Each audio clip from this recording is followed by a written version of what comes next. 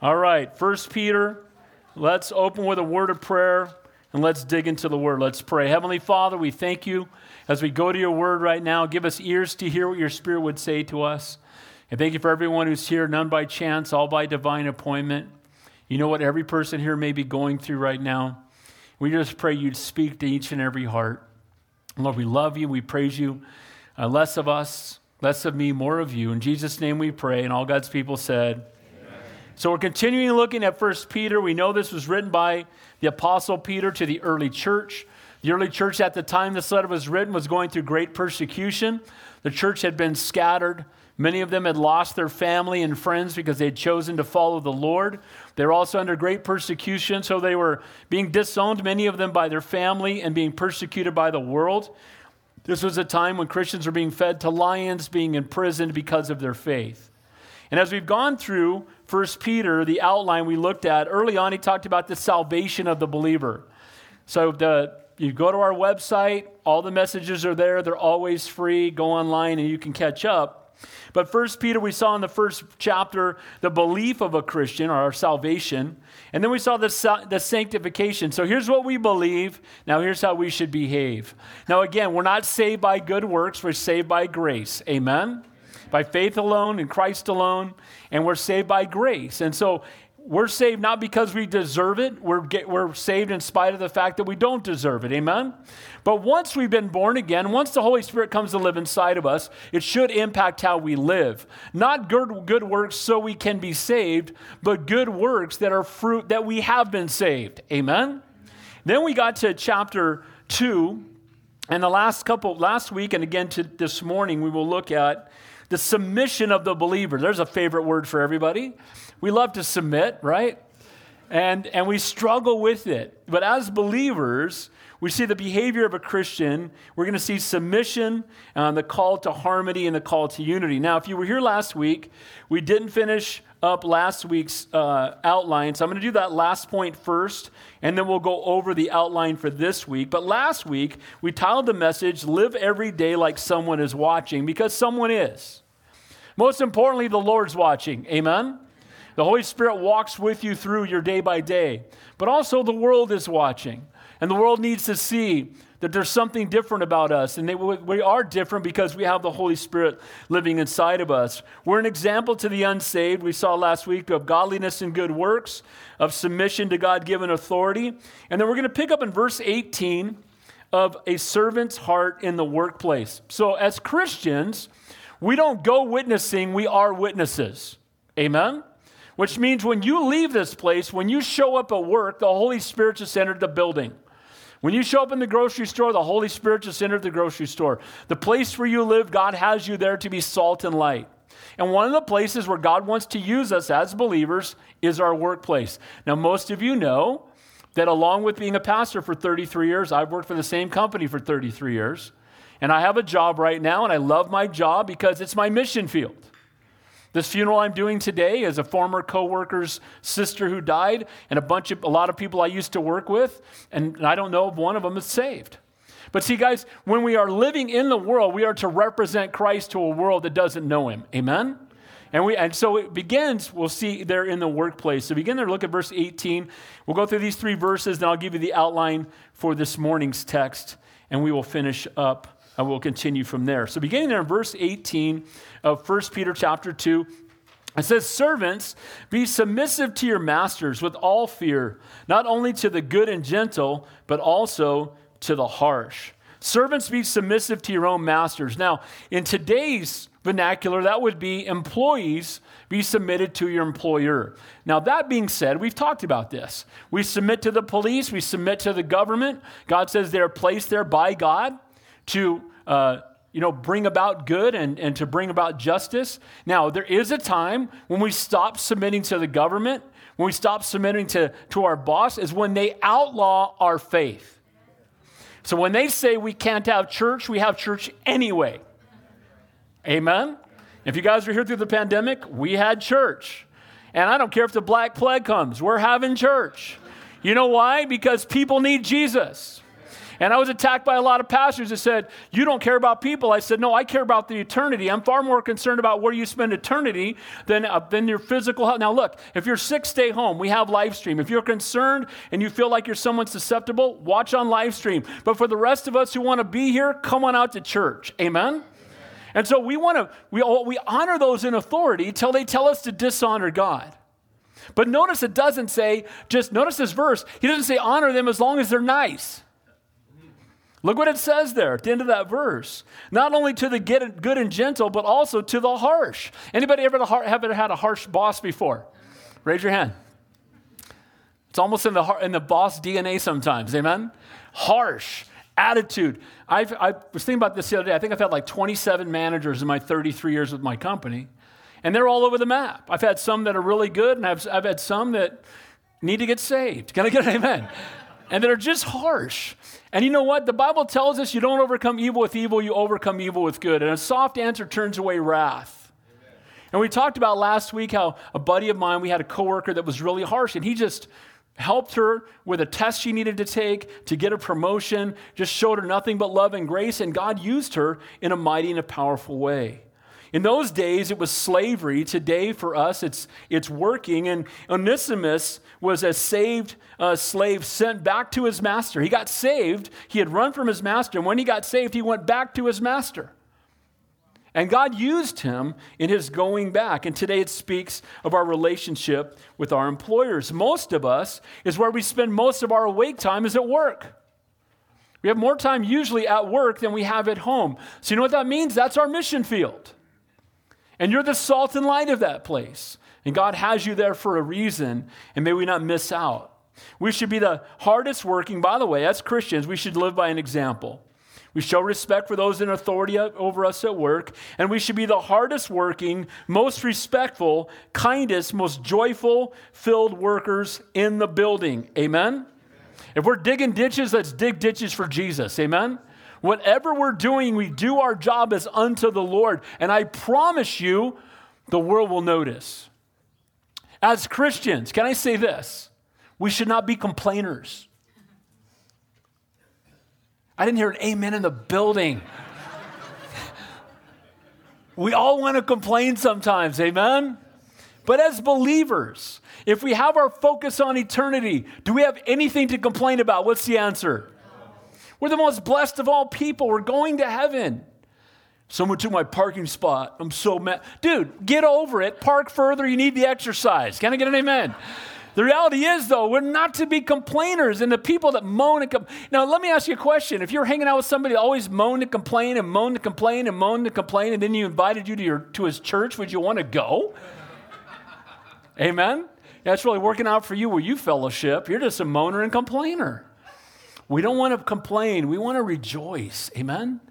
We want to thank God for the job he's given us even when it's hard. We want to be a Christ-like example.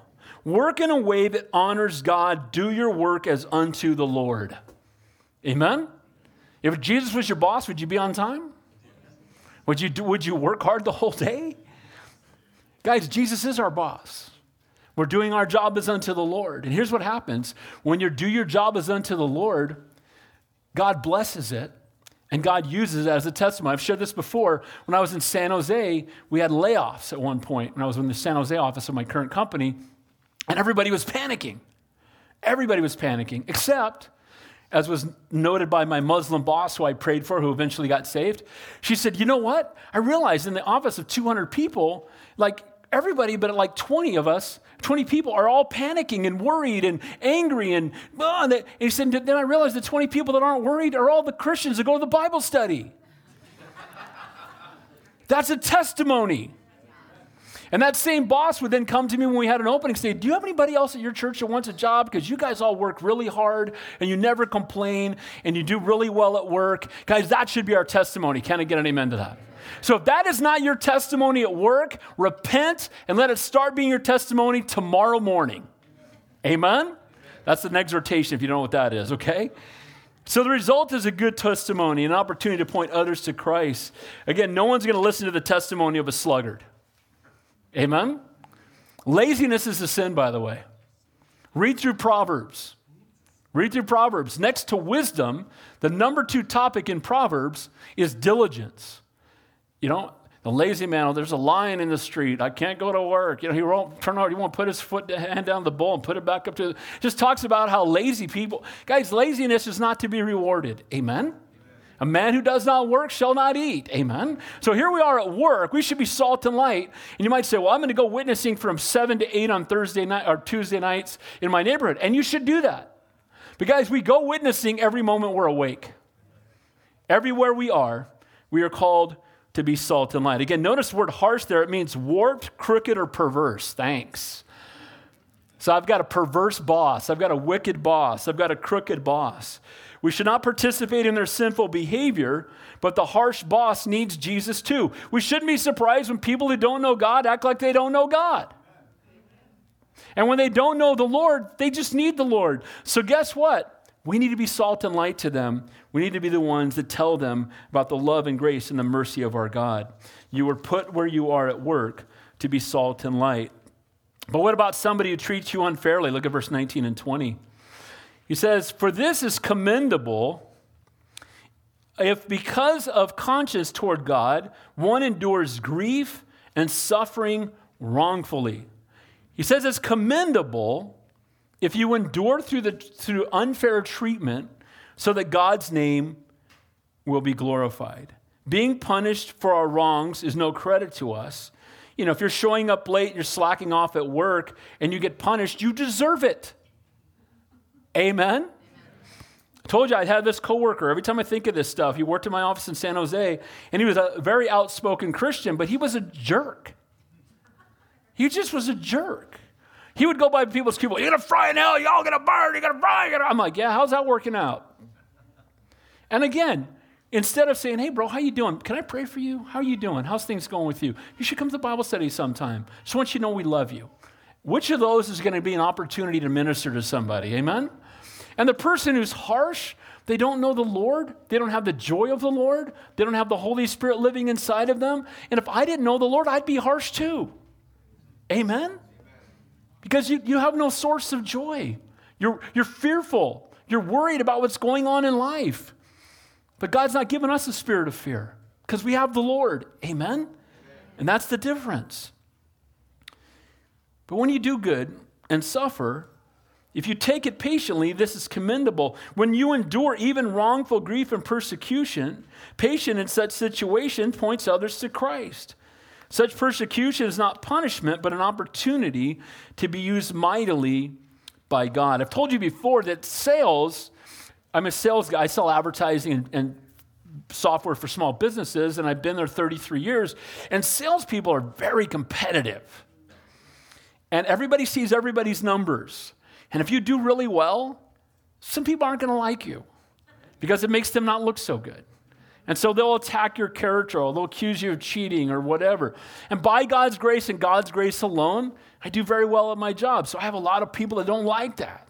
And they'll mock you. And early on when I was in my, I've been with the company since I was 25 and I'm 58. I've been there my whole life almost. And when I was young, I used to fight back. When people would say things, I would get, aggressive with them. And then the Lord just convicted me like, look, just love them. Can I get an amen to that? Amen. Someone who's struggling, say, bro, I understand you're struggling. I see that your job could be on the line. You go get your biggest account, the one that you're struggling with. I'll go out with you and let's work together to see if we can turn that thing around. You know what that does? That's an opportunity for the gospel. See, we need to recognize that workplace is our mission field again, and that those people, the only thing we're taking to heaven with us is people. So we want to minister to people. And we want to love people the way the Lord loves people and treat them the way the Lord would have us treat them. Look at verse 20. It says, what credit is it if when you are beaten for your faults, you take it patiently? But when you do good and suffer, if you take it patiently, this is commendable before God. Don't get mad at God for opportunities he brings into your life. Sometimes it's going to require, you've heard me say this 100 times, no suffering is wasted. So whatever trial you're going through is all part of two things. It's an opportunity to share the Lord with others, and it's God molding you more into the character of our Savior. Amen? So praise God for trials. We saw it in James, count it all joy. Respond in faithful obedience because someone is watching. Just remember this. The anger of man does not produce a righteousness of God. And a 2-minute tirade can destroy 2 years of godly testimony. Amen? When you start getting angry, and you know what, how many of you know when it's your flesh? And we got to kill that thing. Can I get an amen? I get up in the morning, I look in the mirror, and I see the enemy. Dude, you got to die today. Can I get an amen to that? Die! Amen? The Bible says, deny self, take up the cross and follow him. And our flesh just wants to fight back and wants to, how dare you treat me that way? And we get, and we just get angry. But vengeance is mine, I'll repay, says the Lord. And he'll always do a better job defending us than we ever will. Amen? So someone's watching. So now grab your outline for this morning. I was finishing up looking at live every day like someone is watching. How to impact your home for Jesus. How many would like to see your home more on fire for God? Can I get an amen to that? Okay, we all do. How do we impact our home for Jesus? First of all, we're going to see by following our Savior's example. We're called to follow in his footsteps. By the way, if you have a hero, his name should be Jesus. Amen? People come and say, who's your mentor? Jesus. Amen? And it's okay to have people that you look up to and people that disciple you, though that's fine. But we're not following men, we're following Jesus. Because men will always fail us, women will always fail us. Amen? Jesus never will. A calling to Christ is a calling to redemption, a calling to salvation, a calling to eternal promise of heaven, a calling to submission to those in authority, as we just saw. But it's also to a calling to the fellowship of his suffering. Nobody suffered on this planet more in human history than Jesus Christ. Amen? He knew separation from the Father. He didn't just know the scourgings and the beatings and the mockings, but he knew separation from the Father as all the sin of all mankind was placed upon him. And he endured that out of love for you. That's our Savior. Amen? And the Bible tells us that as Christians, we join in the fellowship of his suffering. Now, that's not the part you hear at the 7 Steps to Financial Freedom Church. You don't hear that. I give my life to Jesus, is going to be suffering. Yeah.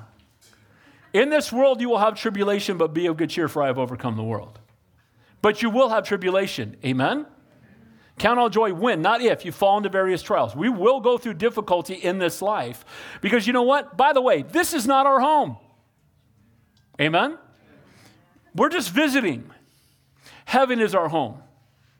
We're here recruiting. Amen? We want to see people go to heaven with us.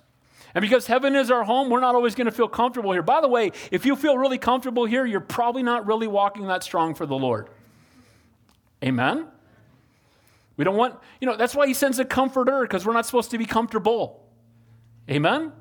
So that means that we're going to go through suffering, and we're going to go through trials, and we're going to go through difficulty as an opportunity for the gospel. And know this, that when we suffer, he comforts us. Amen? And I love that.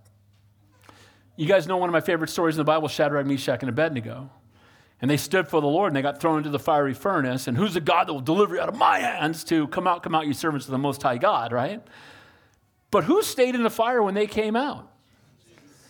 You know what that means? The next time you're in the fire, Jesus is waiting for you. Amen? And it's better to be in the fire with Jesus than out of the fire without him. So praise the Lord, even in the midst of trials. And then we have some real practical things. The Lord willing, we'll get through all this. How do we impact your home for Jesus? Be a godly wife. What is a godly wife? What is a godly woman? What does a godly mother look like? We're going to look at that. And then finally, by being a godly husband, and Lord willing, I won't just do the wives and stop before the husbands. So we have to go 5 minutes over. We're going to, amen? Because guys would be like, yeah, that's right, right, And then you'll be sick next week or whatever. No, we're doing both. Amen? So let's pick up there. How to impact your home for Jesus, beginning there in verse 21, by following Jesus' example. Look what it says. For to this you were called, because Christ also suffered for us, leaving us an example that you should follow his steps. So he's the example. We should be following in his footsteps. For this you were called. A calling unto Christ is a calling to redemption, a calling to salvation, a calling to the eternal promise of heaven. And thank you, Jesus, for that. It's a calling to follow Christ and as born-again, Spirit-filled new creations in him. And yes, it's a calling to submission to all the authority over us, but it's also a calling to unjust suffering. See, when we give our life to Jesus, you'll hear false teachers preach, well, if you give your life to Jesus, then you can tell him what you want, and you can make him give you what you want, and you'll never be sick again, and you'll have all your stuff, and you'll never go through a trial. That's absolutely the furthest thing from the truth. Amen? Look at the apostles. Look at everybody used mightily in the Bible. They all have one thing in common. They all suffered greatly. All of them. Amen? So suffering is a part of it. Now, but this is but light affliction when compared to the glory that shall be revealed in us. See, the suffering that we go through is not without purpose. The suffering that we go through, again, is an opportunity for the gospel, and it also molds us more into the image of our Savior. Now, I know that this keeps coming up, but it's probably going to for a while. If you don't know and you're new to the church, 4 months ago, my son went to heaven. He was 28 years old. And I found him, and I did CPR, and it is painful. And my heart has been ripped from my chest, but I want you to know this, that God has shown up and comforted my family. And he is a faithful God, and heaven is better. And because his son died, I get to see my son again. And I want you to know no suffering is wasted. And I truly believe that God has used this for opportunities for the gospel, and God is using it to mold my family more into the image of my Savior. Amen? So whatever suffering you may go through, whatever those trials may be, we're going to praise him. What did Job say? Though he slay me, yet will I trust him. Shall I praise him in times of blessing and not in times of adversity? Notice it says, because Christ also suffering for us, leaving us an example. Jesus' suffering was for the benefit of others. He suffered and died that we might have eternal life. If Jesus wasn't willing to suffer, we wouldn't be here. Amen? There'd be no salvation. There'd be no forgiveness for sin. There'd be no promise of eternal life. But he was willing to suffer. So as believers, when we give our life to the Lord, instead of thinking we're going to be on the cruise ship to heaven where everything's perfect, recognize that we say, Lord, you can do with my life whatever you choose. I give my life to you. Lord, if you choose to have me go through heartache so that you can be glorified, then I'll go through heartache. Lord, if you choose to take my son to heaven at 28 years old, then I'm going to praise you anyway and trust that you know what you're doing. Was God surprised he took Mark to heaven? We were. He wasn't. He's faithful. He's smarter than us, and our son is safe in heaven, and we're going to see him again. See, whatever trial we go through, we have to recognize, okay, Lord, I gave you my life. I think it's a lot easier to die for the Lord than to live for him every day during difficult times. Can I get him into that? Somebody walked in here with a machine gun and said, if you confess Christ, line up against the wall. I'd be the first one. Let's go. I'll see Mark in 5 seconds. Let's go. I'm going to be hugging Jesus. You can't threaten me with heaven. Shoot me first. Can I get him into that? You know what's harder? I want you to live the next 30 years without your son, and I want you to keep loving me and point people to me. That's harder. Can I get him into that? Having a disease, struggling financially, having wayward children, whatever you're going through, it would be easier just to go to heaven. But you know what? God's not through with you here yet. Amen? And we want to finish strong. And we want to be faithful with the time that we have left, that God might be glorified. Our trials, our persecution, our suffering is for the benefit of others, but it also molds us more to the image of our Savior. Serve not only to buffet us, but to point others to Christ. See, because the world is watching when you go through the trial. And they say, how are you going to respond now? One of my favorite Bible teachers is John Corson. He lost his wife. Well, he didn't lose her. He knows exactly where she went, but she died. Then 10 years later, his daughter died. Then 10 years later, his son died.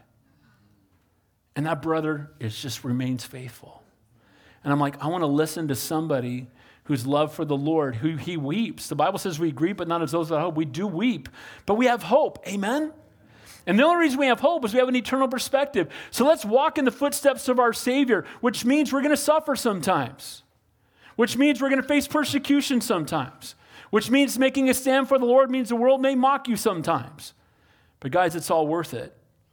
All things work together for good for those who trust in God, for those who are called according to his purpose. The context was when people were suffering, times of difficulty in the midst of trials. See, trials and persecution, question shouldn't be why, but what.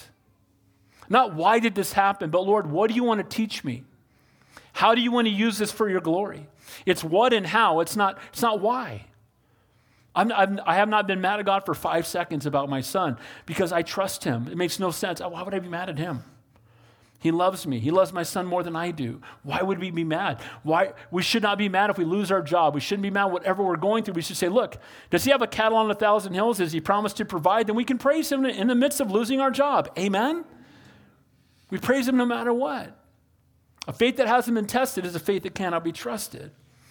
All trials and all the persecution we may endure is for a reason. It's all part of God's plan. And again, not why have you allowed it, but what do you want to do through it, Lord? How do you want to use this for your glory? Second question is, how would Jesus respond? How would Jesus respond? Notice it says there in verse 22, who committed no sin, nor was deceit found in him, who when he was reviled did not revile in return. When he suffered, he did not threaten, but committed himself to him who judges righteously. See, Jesus is our example. The Lord, my prayer should be, give me wisdom. See, Christ suffered, leaving us this example, and we should follow his example. The word example there means underwriting. A written copy, including all the letters of the alphabet given to beginners, is an aid to learning how to draw these letters. And the student, following the teacher's example, makes his copy look as close as he can to what the teacher writes on the board. When you're learning the alphabet, you just try to do it exactly the way that the teacher does it. And we should respond as close to the way as the teacher, as our Savior did. Amen? Jesus didn't return suffering with threats. That's what the text says. When he was threatened, what did he do? He committed himself to the Lord, to his Father. Father, use this for your glory. Lord, I trust you. Steps, a footprint, following in his footsteps. He's our example, not any man. Again, there in verse 22, it says he committed no sin, nor was deceit found in him. That's a quote from Isaiah 53 when it's talking about the Messiah being crucified 700 years before crucifixion existed. More proof that the Bible rocks. Amen. How did Jesus respond to unfair treatment, to suffering wrong? He committed no sin. So when you've been wronged, do you sin?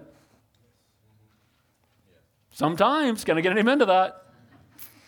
I told you when I was an assistant at Calvary San Jose, I would answer the phone on Sunday morning sometimes because people would call. It was a big church, about 3,000 people, and people would call, what time's your service? You guys having service? And one time I picked up the phone and I said, Pastor Dave Johnston, and he said, hypocrite.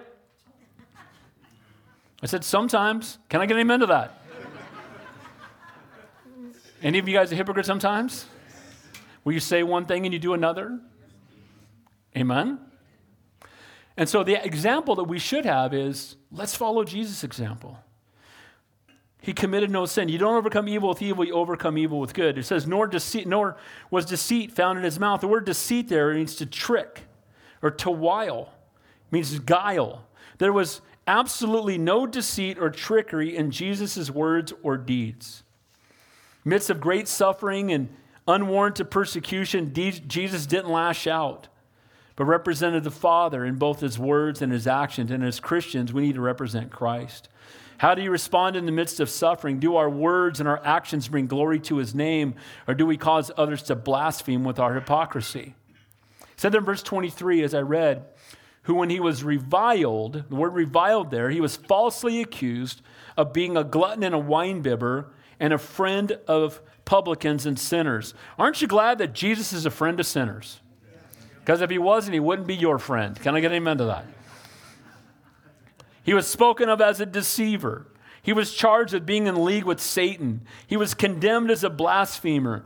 This and more was done to him by the great and influential people of the land in the most public manner, with design to destroy his reputation and alienate his friends, done with the most cutting sarcasm. Perfect holy God unjustly mocked and blasphemed and falsely accused. And here we get upset and think we're above it when somebody falsely accuses us. Well, how dare they? Do they know who they're talking to? Not Jesus. Amen. And Jesus was falsely accused. And how did Jesus respond? He's our example. He did not revile them. He showed them no anger. He used no harsh language. He called for no revenge. and instead he prayed that they might be forgiven. Can I encourage you, if you've got a harsh boss, start praying for him. By name. Can I get an amen to that? She doesn't mind me using it, and I've told her I use her name a lot. Jehan Jehansus was a manager in my office for 15 years. I worked with her. She was a devout Muslim who mocked Christianity every time she saw me. I showed up for work one day, and she had a T-shirt that said, "Born right the first time," which means I don't need to be born again. Amen? We had a Bible study at work with a lot of people. She mockingly called us the God Squad, and it wasn't a compliment. One time she opened the door and said, "Well, pray to the Easter Bunny while you're praying to your other fake God at the same time." While we're having a Bible study. And all I did was love on her and pray for her and encourage her and be kind to her and work hard. And then she had a big project. I'll never forget it. And she felt overwhelmed. We had a new product. She said, I have 150 of our biggest clients coming in. I have to do this presentation.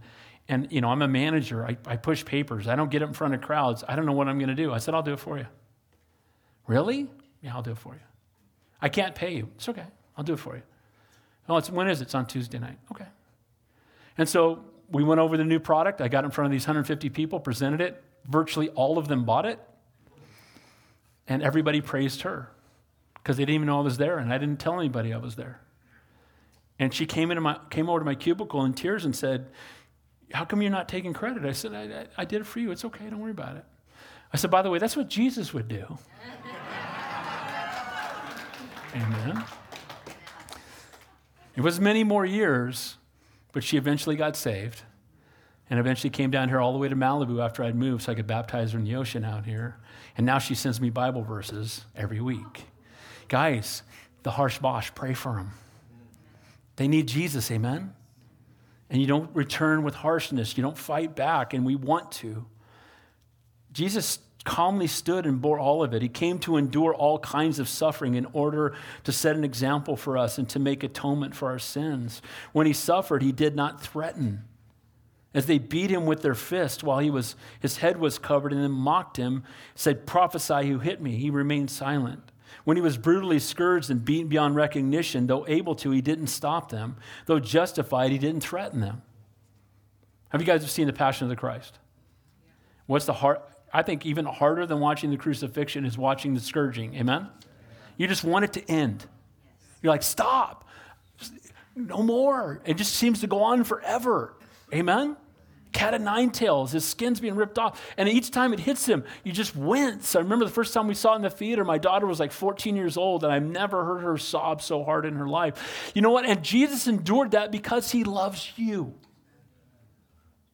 Amen? And then we get upset because we have to endure someone mocking us or giving us a hard time at work. He was scourged for us. And by the way, if I was scourged like that, I would hope that I would not have foul things coming out of my mouth. Can I get an amen to that? I would hope not. But if I had the power to stop them, I'd be stopping them.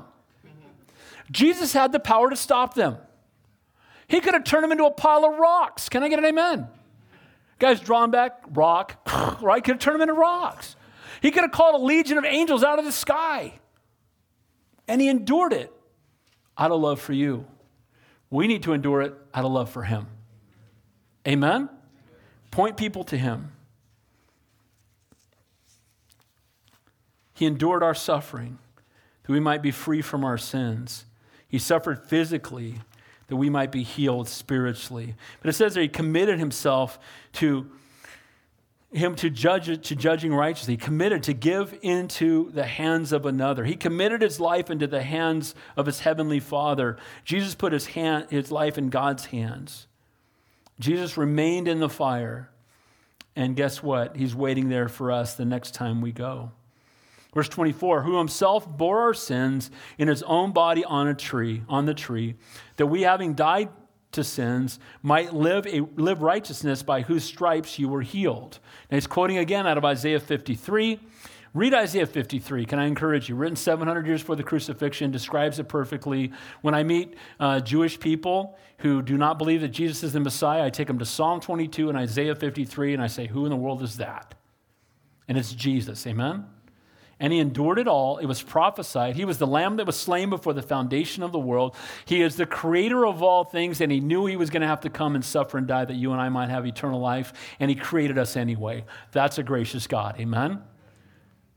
And as believers in Christ, he bore our sins on a tree. He endured our suffering. May we be willing to suffer for the sake of the gospel. In the midst of the greatest suffering in human history, Jesus thought of us, not himself. Think about that. When Jesus is suffering, he thought of us, not himself. When we're suffering, we should be thinking of him, not ourselves.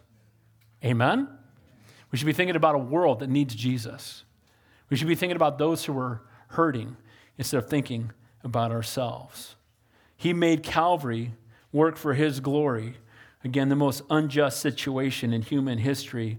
And again, he took it out of love for you. Verse 25, for you were like sheep going astray, but have now returned to the shepherd and the overseer of your souls. It says in Isaiah 53 again, all we like sheep have gone astray. We've all turned everyone to his own way, and the Lord has laid on him the iniquity of us all. We're the ones that all went out in the wrong directions, did the wrong things, with the wrong motives, walked away from the Lord, did not have a relationship with him, and he went to the cross on our behalf. And then he draws us home. He leaves the 90 and 9 to go pull the one out of the ditch. Amen? That's our Savior. Proof of their salvation was that they were once lost and now they're found. They were once blind and now we can see. We were once dead in sin and now we're alive in Christ. And it says, but now we've returned to the shepherd. He is the good shepherd. Amen? He feeds his sheep. He protects them. What does a shepherd do? He lays down his life for his sheep. He makes sure the sheep are fed, protected, and cared for. And that's exactly what our Savior does for us. Amen? He is the good shepherd. May we praise his name. He's the overseer of your soul. The word there is bishop. Jesus is the overseer of believers' souls until the day of salvation, far more concerned about our eternal destiny and spiritual impact on the lost than our physical comfort. Let me say that again. God cares more about your eternity than your temporary physical comfort. We get mad at God when we're not comfortable. Well, I prayed for you to make me comfortable. You didn't make me comfortable. Well, guess what? Nowhere in the Bible does it say he came to make you comfortable. Amen? He didn't come to make you comfortable. He came to redeem you. He came to save you. He came to forgive you. He came to fill you with his Holy Spirit. And he came to use you for his kingdom and for his glory. Amen? So we're going to go through trials. We're going to go through difficulty. Scattered Christians being tempted to walk away back to their old life because it had become uncomfortable. People started mocking them. You've heard me say this. I don't think the pandemic changed the church. It just revealed where the church is. A lot of people are Christians when it's convenient. They're Christians when it's comfortable. They come to church when it's easy. If something else is going on, if there's something else better, then they go do that instead. Where your treasure is, there your heart will be also. And if somebody who really loves the Lord doesn't have to be begged to come to church. Amen? This is a get to. I don't know about you. Highlight of my week is hanging out with the people I love the most, and that's you. Amen? This is our family. The blood is thicker than water, but the Holy Spirit's thicker than blood.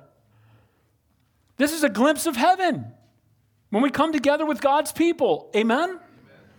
And the enemy will do anything he can to isolate you and get you to stay home. Well, that pastor, sometimes he talks like over an hour. It's insane. An hour. I'm going to stay home and watch 8 hours of Netflix instead.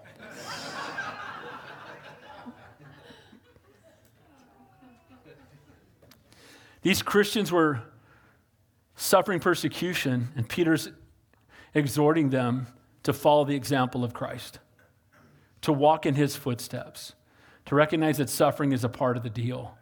But you do recognize, again, this is but light affliction. This is nothing compared to eternity. Amen? How long is eternity? Your head will explode even thinking about it. Amen? It's forever and ever. This is at what time we've got here, and then all of that. One of the things that comforts me when I think about my son, I think about him every minute of every day. I miss my son. Boy, I miss him. House feels so empty. But I think about that first hug in heaven, how it's going to wipe away all this pain. Amen? And then we're never going to say goodbye again. And we've all got people we love that knew the Lord and are in heaven. There's a day coming when you'll be with them and you'll never have to say goodbye again. Hallelujah. Amen? And we can rejoice in that. He's the overseer of our souls. And the reminder of how lost they were without Jesus, he reminds them and lets them know. So point number 1, how to impact your home for Jesus by following Jesus' example. I messed that up there. Following the example of Jesus. So in our homes, we shouldn't just be nice to the harsh boss. We should be nice to our people that live in our house. Can I get an amen to that? And sometimes what happens is we put up with the harsh boss all day and we come home and take it out on our sweet wife. Amen? I'm probably the only husband in the whole room that's ever done that. Amen? You know what? I want to encourage you. Make coming home the best part of your day. Amen? So, how else do we follow the example of Jesus? By following the example of Jesus, how do you impact your home for Jesus? By being a godly wife. It's always amazing to me that whenever it talks to the women, they always get more verses. And the men get less verses. I think it's because men are so simple-minded, we can only do like one thing. Do that. Oh, okay. It's just true to it. You look at, when you go through Titus, it's got all these verses for a godly young woman and for a godly young man. It just says, be sober. Can you just do that? Here's one thing, knucklehead. Can you just do that? So we got 6 verses on the wife and 1 verse on the husbands. That's how the Bible's written. I'm just telling you. So here we go. Get ready.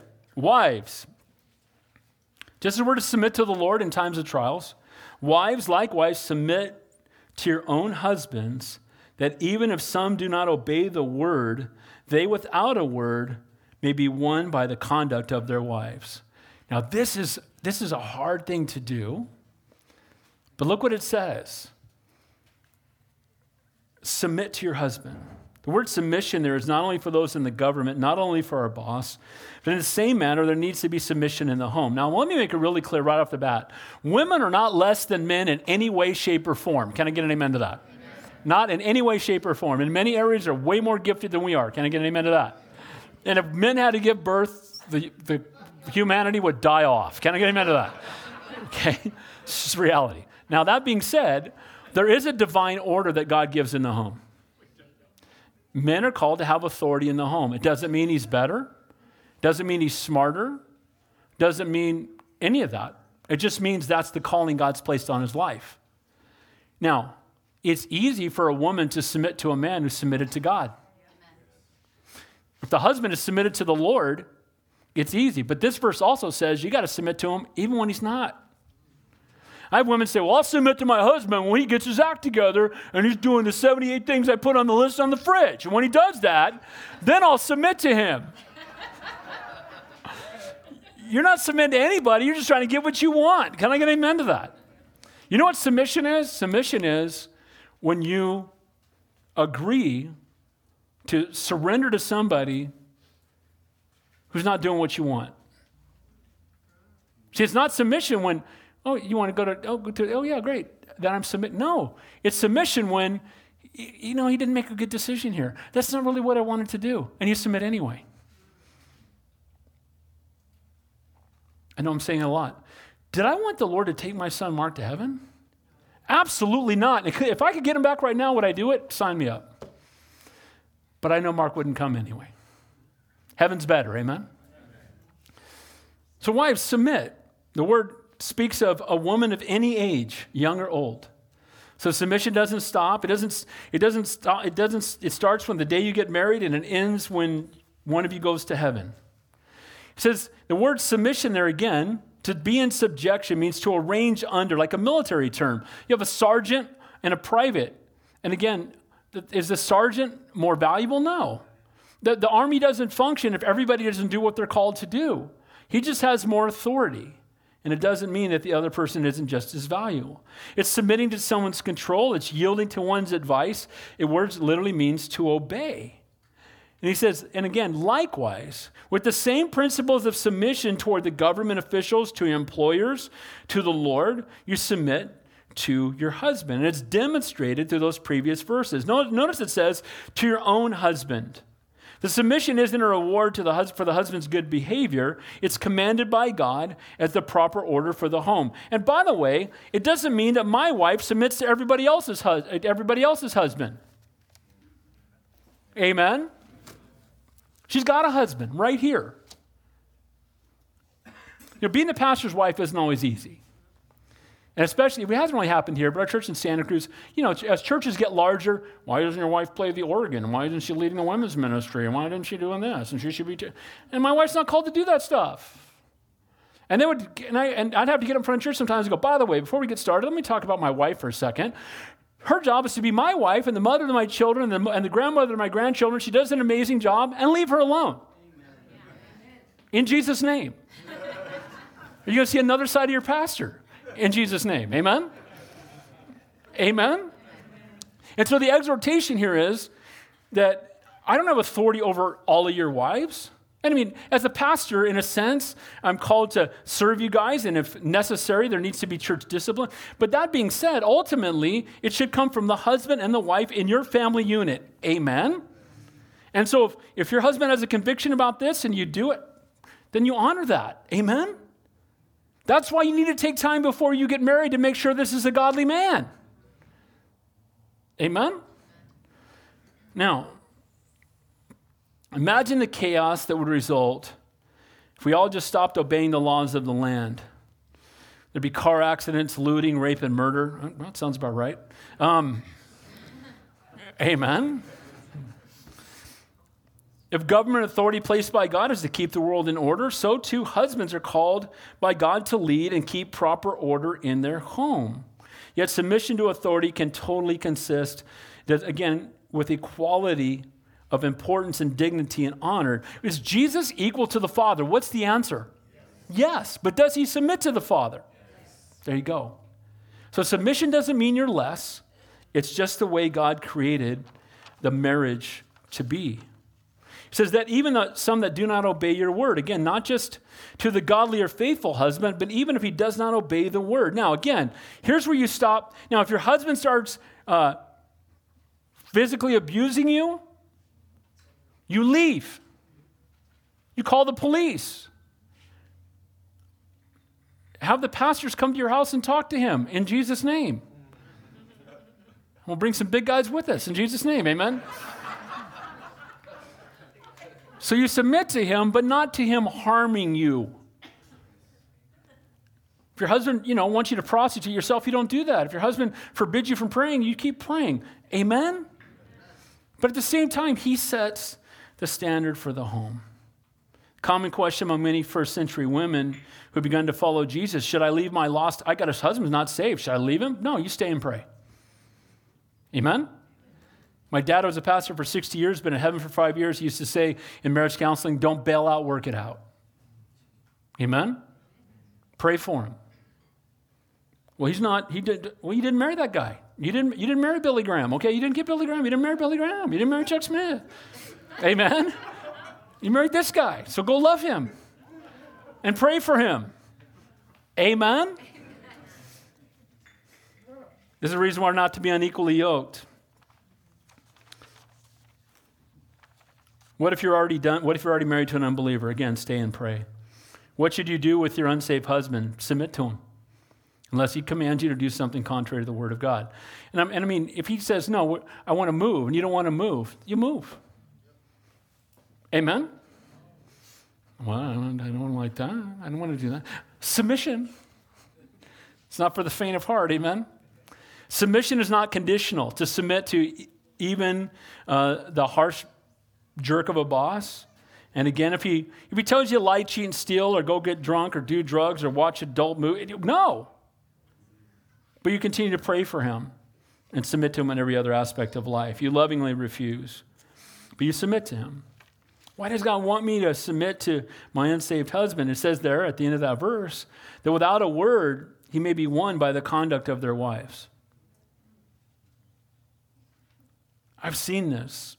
And I remember this example. I don't remember where I read it, but I read it somewhere, and it was a true story of a man who mocked his wife constantly, and she would just pray for him all the time. And he got tired of her praying for him. Stop praying for me. And she just kept praying for him. So one day he went and got a bucket of ice water. And while she was praying, he came and dumped it on her head and put the bucket over her head. And she just kept praying. And it so gripped him that he got on his knees next to her and started praying. Win him by your conduct. Can I get an amen to that? Win him by your conduct. Now, husbands, you don't have an excuse to pour a bucket of hot, cold water in your wife's head. Can I get an amen to that? Don't do that. It is. Don't do that. Don't do that. Okay? A wife's submission is a powerful expression of her trust in God. This kind of faith can accomplish great things even without a word. Submission wins men to Christ. Amen? So if you fight back with him and you yell and scream at him, is that going to draw him closer to the Lord if he doesn't know the Lord? No. Notice without a word. Wait a minute. If a woman wants her husband to shape up, shouldn't she be telling him all the things he should be doing? We love that, don't we, guys? It's my favorite. By the way, here's the 67 things you need to be doing. There you go. Amen? Here's how man sees it. Proverbs 21. It is better to dwell in the corner of a housetop than a brawling woman in a wide house. Proverbs 21:19. It is better to dwell in the wilderness than with a contentious and angry woman. I'd rather be in the wilderness all by myself. Proverbs 19. A foolish son is instruction to his father, and the contentions of a wife are a constant dripping.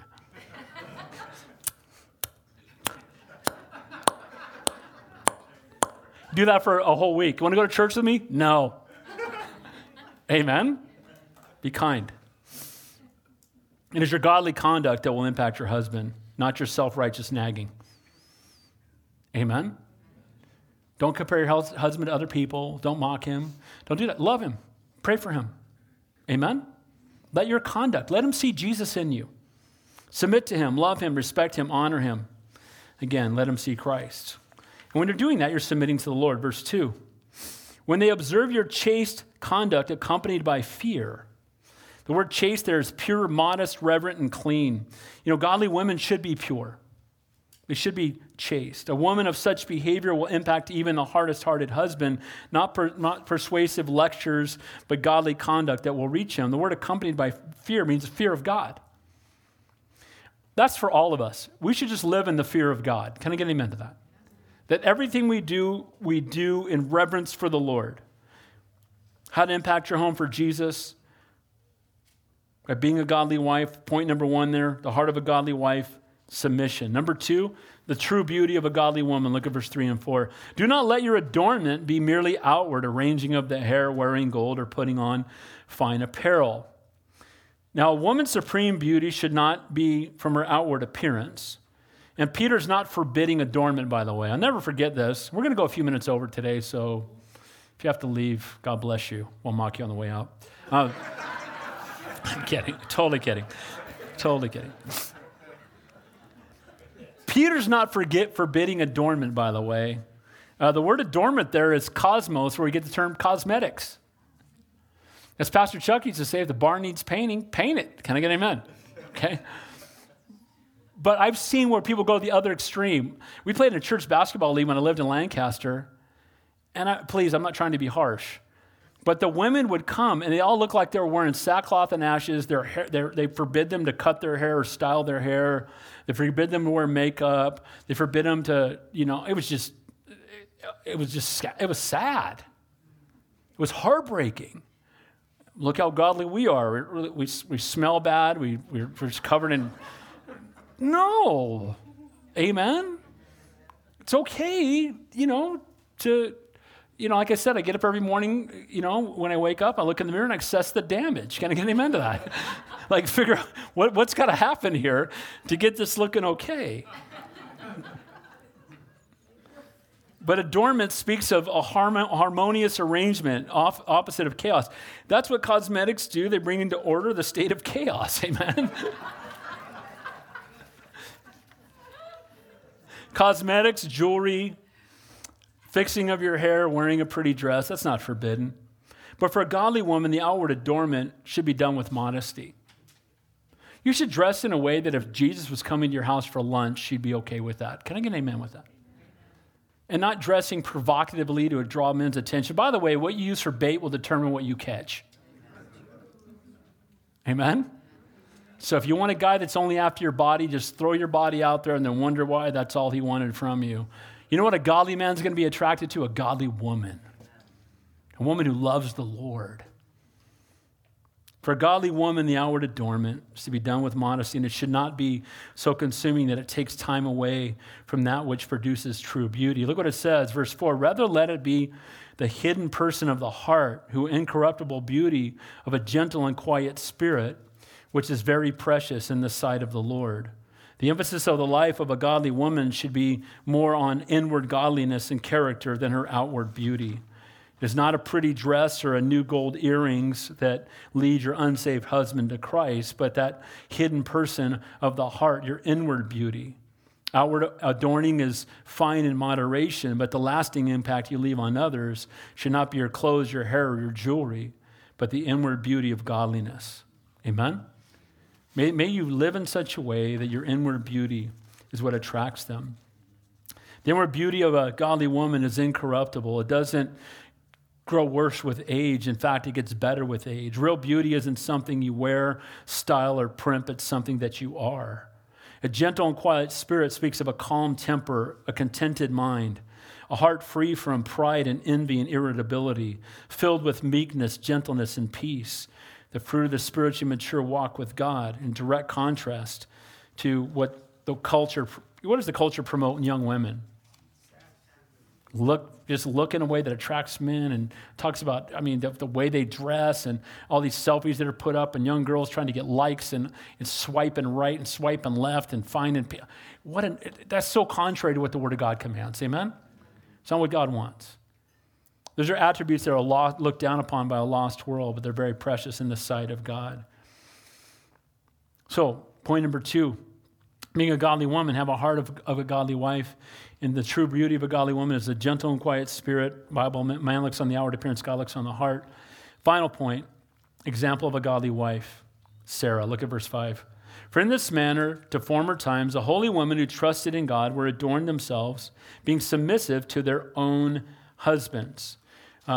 Peter reminds women that he's not calling them to a new standard. This was the standard all the way back to Adam and Eve, but something that was practiced by holy women of former times. The standard for a godly wife is inward character and godliness, not outward beauty. One of the greatest demonstrations of this inward faith and character in submission to her husband, to be a kind and godly wife, even if he's an unsaved, not harsh man, is to trust that the Lord is going to use your submission to reach that man for the kingdom of God and to bring God glory. Now, here's the example. As Sarah obeyed Abraham, calling him Lord, whose daughters you are if you do good and are not afraid with any terror.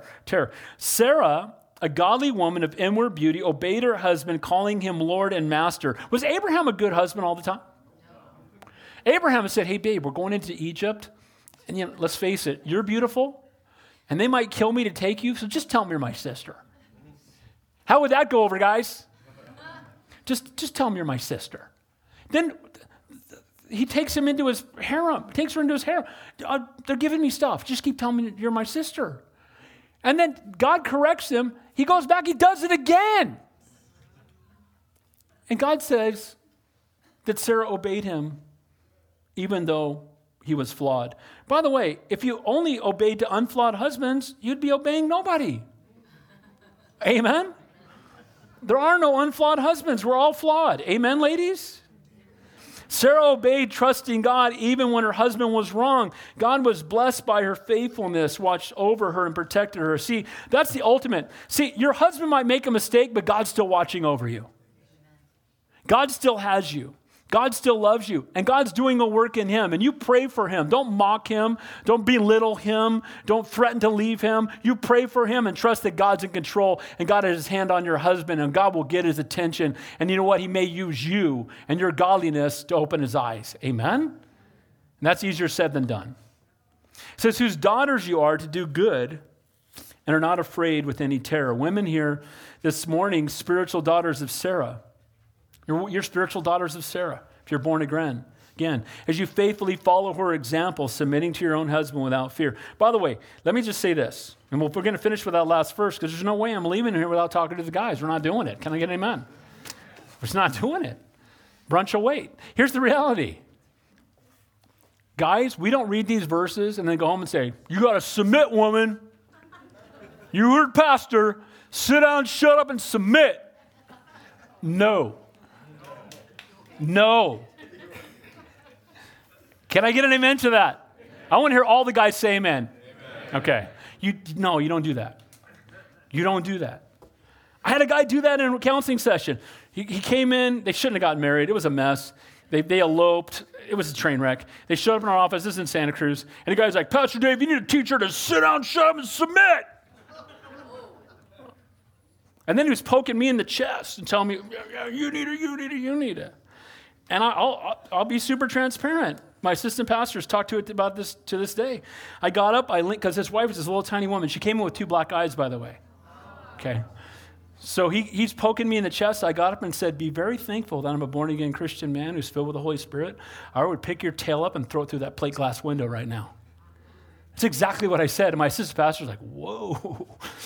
But I'm like, dude, you don't treat women like that. Can I get an amen? She submits. You know what? You want to live in such a way that her submitting to you is a joy. Amen? That she counts it a privilege and a joy and a get to, not a have to. Amen? Let's finish up. Last verse. By being a godly husband. Look what it says. Husbands, likewise dwell with your wives with understanding. In King James Version, according to knowledge, a godly husband will take the time to get to know his wife. What blesses her, what frustrates her. Do one and avoid the other, by the way. Can I get an amen to that? Know what blesses her. Try to do as much of that. Now, my wife and I have been married 37 years, and I will confess to you, sometimes I still do the thing that annoys her. It still happens. Because I'm thick. Can I get an amen? I don't always do what's right. I'm still growing and still learning. Amen, guys? It's an ongoing process. But notice what it says here. It basically says, dwell with them. Get to know your wife. Get to know what blesses her. And then bless her. Get to know what frustrates her. And then don't do that anymore. Amen? Giving honor to your wife. Treating her with love and respect and treasuring her. Hey, ladies, if he loves you, respects you, and treasures you, is that a man you're willing to submit to? Amen? He treasures you. He treats you with respect. The word that, notice what it says next. Giving honor to your wife. The word in Greek means to value her, to treat her as precious with dignity. Guys, we should so love and serve and honor our wives that they know how precious that they are. They should know how precious that they are. Somebody put up a meme, said, find a man who treats you every day like he's the most blessed man on the world, that he gets to be married to you. And guys, that's the way we ought to treat our wives. Amen? Honor them. Bless them. Treat them as value and precious. It's easy for a woman to submit to a man who walks with God and who lays down his life for his wife. Notice it says here, don't get thrown off by this, as the weaker vessel.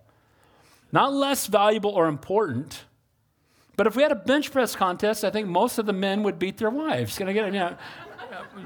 Amen? It's a reality. Exactly, I hope so. God gave women gifts we don't have, but God also made men to be the spiritual leaders, but that also means provider and also means protector. Amen? Husband, you should be the first line of defense of anybody coming after your wife in any way, shape, or form. You should stand between those two and put a stop to it. Can I get an amen to that? That's what men are called to do. Don't be a wimp. Don't sit back. Don't let someone else step. You stand up, and your wife should know, man, if somebody comes through that front door, he's got to get through me to get to my wife. Can I get an amen to that? And if someone is talking harshly to my wife, no. I had 2 coworkers that used to talk trash about their wives all day in their cubicles and make fun of each other's wives all day. And then they met my wife, and I'm sitting in my cubicle, and I'm new to this office, and the guy starts to say something about my wife. And I stood up, and I said, you finished that sentence? Have you ever tried picking up your teeth with a broken arm? Yeah. Amen. Now, I wouldn't have probably done that, but I'm making a point. Can I get an amen? I said, look, no one ever talks bad about my wife, ever. Ever. No jokes, nothing. We're just joking. Not with my wife, you're not. Amen? Pastor Don used to say, don't address your wife in front of the church. You will never hear me say anything about my wife but praise and honor to her from this pulpit ever. Amen? And you know what? That's what we should do in every conversation. You protect your wife. You praise your wife. You encourage your wife. You love your wife. You protect. You watch over. Can I get an amen? She is the weaker vessel. Not less important, but that's how God made her. I'm glad my wife is soft. Amen? I don't want to marry a guy. I'm not interested. I'm out. I like her long, pretty hair and that she saw the way God made her. Thank you, Lord. Amen? Guys are disgusting. Women are beautiful. Can I get an amen? It's just the reality. It speaks primarily, again, of her physical strength. The wife is the feminine one, emphasizing her nature, the inward gentleness. Outwardly not as strong as men, but that's okay. She's not supposed to be. But you know what? Inwardly, we're not as gentle as they are. And we need that. Can I get an amen? We balance each other.